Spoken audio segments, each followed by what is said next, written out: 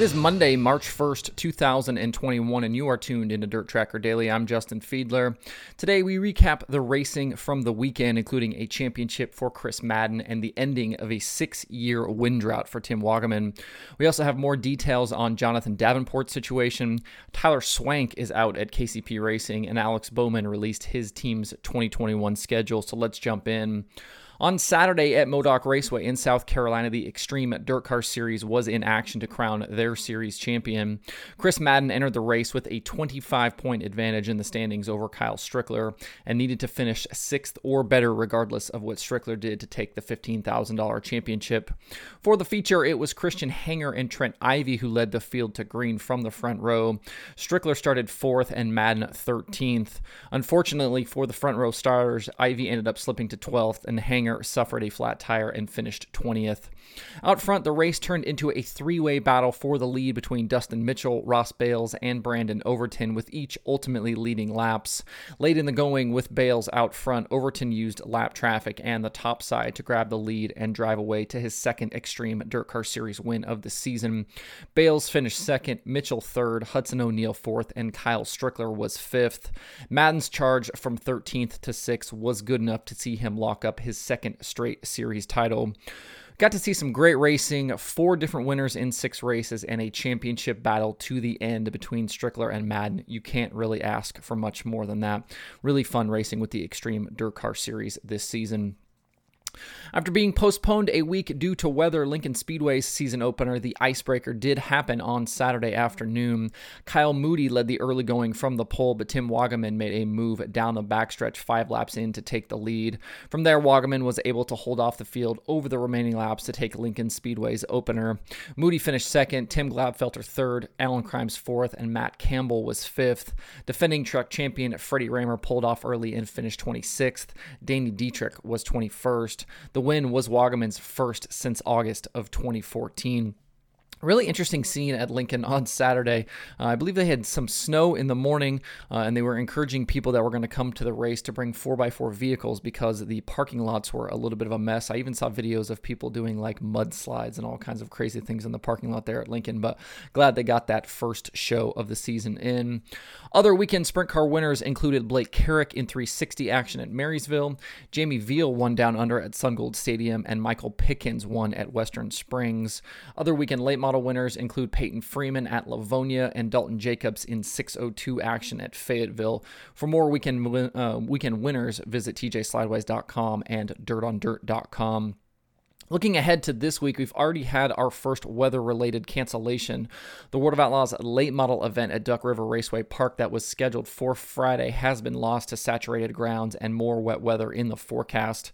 Saturday's 12,000 to win show at Smoky Mountain Speedway is still on as scheduled. For more information, visit worldofoutlaws.com. We talked back on Friday about Jonathan Davenport's status with the Lucas Oil Late Model Dirt Series, with him deciding to race at Bristol, which conflicts with the next 2 Lucas races. In a story on dirtondirt.com, Davenport told Kevin Kovac that he hasn't officially decided to leave Lucas yet, but that with the history of Atomic and Brownstown being affected by weather, they figured they'd roll the dice. This was also an important opportunity for his sponsor, Nutrien Ag Solutions, partnering up with Kyle Busch. He and his team plan on racing Bristol, but will keep an eye on weather and see how it plays out. Depending on where they end up racing, they will make a decision about the rest of their season afterwards. To see more details, including a bunch of quotes from Superman, visit dirtondirt.com. I got an email late last week from Don, who is a viewer of the show, asking about the situation with Tyler Swank and the KCP Racing sprint car team. Back on Wednesday last week, Jeremy Elliott mentioned on his podcast that Swank had been released by KCP after just 10 races working with Gio Scelzi.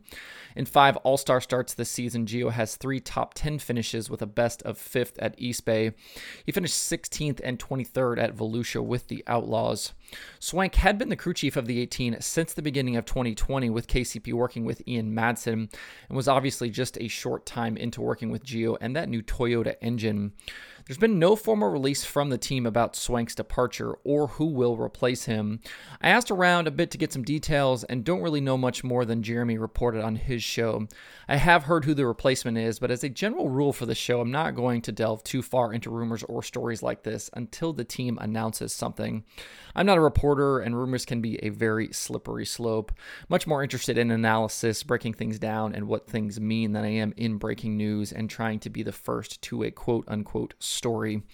Hearing about Swank's release, though, doesn't surprise me. Things change so quickly in dirt racing, especially when it comes to drivers and crew guys. In this case, someone decided this pairing wasn't working out, and the owners chose to ride with Gio and find a new head wrench. It's a pretty common story, with racing, with dirt racing for sure. Swank is an experienced and talented crew chief, though, and he won't be on the market for long. I've talked to a lot of drivers and crew chiefs in the last several years about these situations, and it all comes down to chemistry. It takes the right combination of driver, crew chief, chassis, engine, and crew guys to really make these teams successful, but these situations are constantly evolving. One minute you're the guy on top of the world, and the next you're looking for a spot. If you listen to my recent Conversations episode with Drew Warner, he talked about this a little bit with Rico. They win Outlaw shows one year, and the next Drew is on the street looking for another job. Getting these combinations right is incredibly difficult, and owners will be quick to make a move if they feel it's necessary. With the Outlaws scheduled to race this weekend, I'm sure we'll hear something soon from KCP about who is the new crew chief, so stay tuned for that. When NASCAR Cup driver Alex Bowman first showed off his sprint car a few months ago, we thought we'd see it debut at Arizona Speedway for the Wild Wing Shootout, but the event came and went without Bowman's team. But on Friday, Bowman released his team's 2021 schedule via his Twitter account. Through the year, ABR will compete in 29 events, entering CJ Leary in a sizable winged sprint car schedule that includes local shows and appearances with the World of Outlaws and All-Stars. Bowman himself is actually listed on the schedule for 4 410 races, 2 at Attica and 2 at Fremont late in July. ABR will also field an asphalt midget for Josh Wise in 4 events, all at Lucas Oil Raceway near Indy. It's been quite a few years since we saw Josh Wise race at all, let alone in an open wheel car. His duties as a driver coach in recent seasons have kept him busy as he works with some of NASCAR's best and brightest, but it will be cool to see him strap back in a race car. Leary is better known for his non-wing sprint car exploits, but he'll be another of that breed to dabble in winged competition this season. We've seen a lot of guys kind of make this move, if not full-time, at least part-time. Guys like Chris Windom getting in a few starts, and Tyler Courtney has moved over to the All-Stars full-time this year. Leary hasn't raced with the Outlaws since 2018 himself, but it'll be interesting to see how he is able to fare this year as well. And whereas in the past, Hendrick Motorsports wasn't, super keen on their drivers running dirt, that stance seems to have taken a complete 180 this year. Between signing Kyle Larson, Chase Elliott running a midget, and now Bowman planning 410 starts. Somewhere I bet Casey Kane is wondering where this line of thinking was when he raced for them. To see the full ABR schedule, find at Alex_Bowman on Twitter.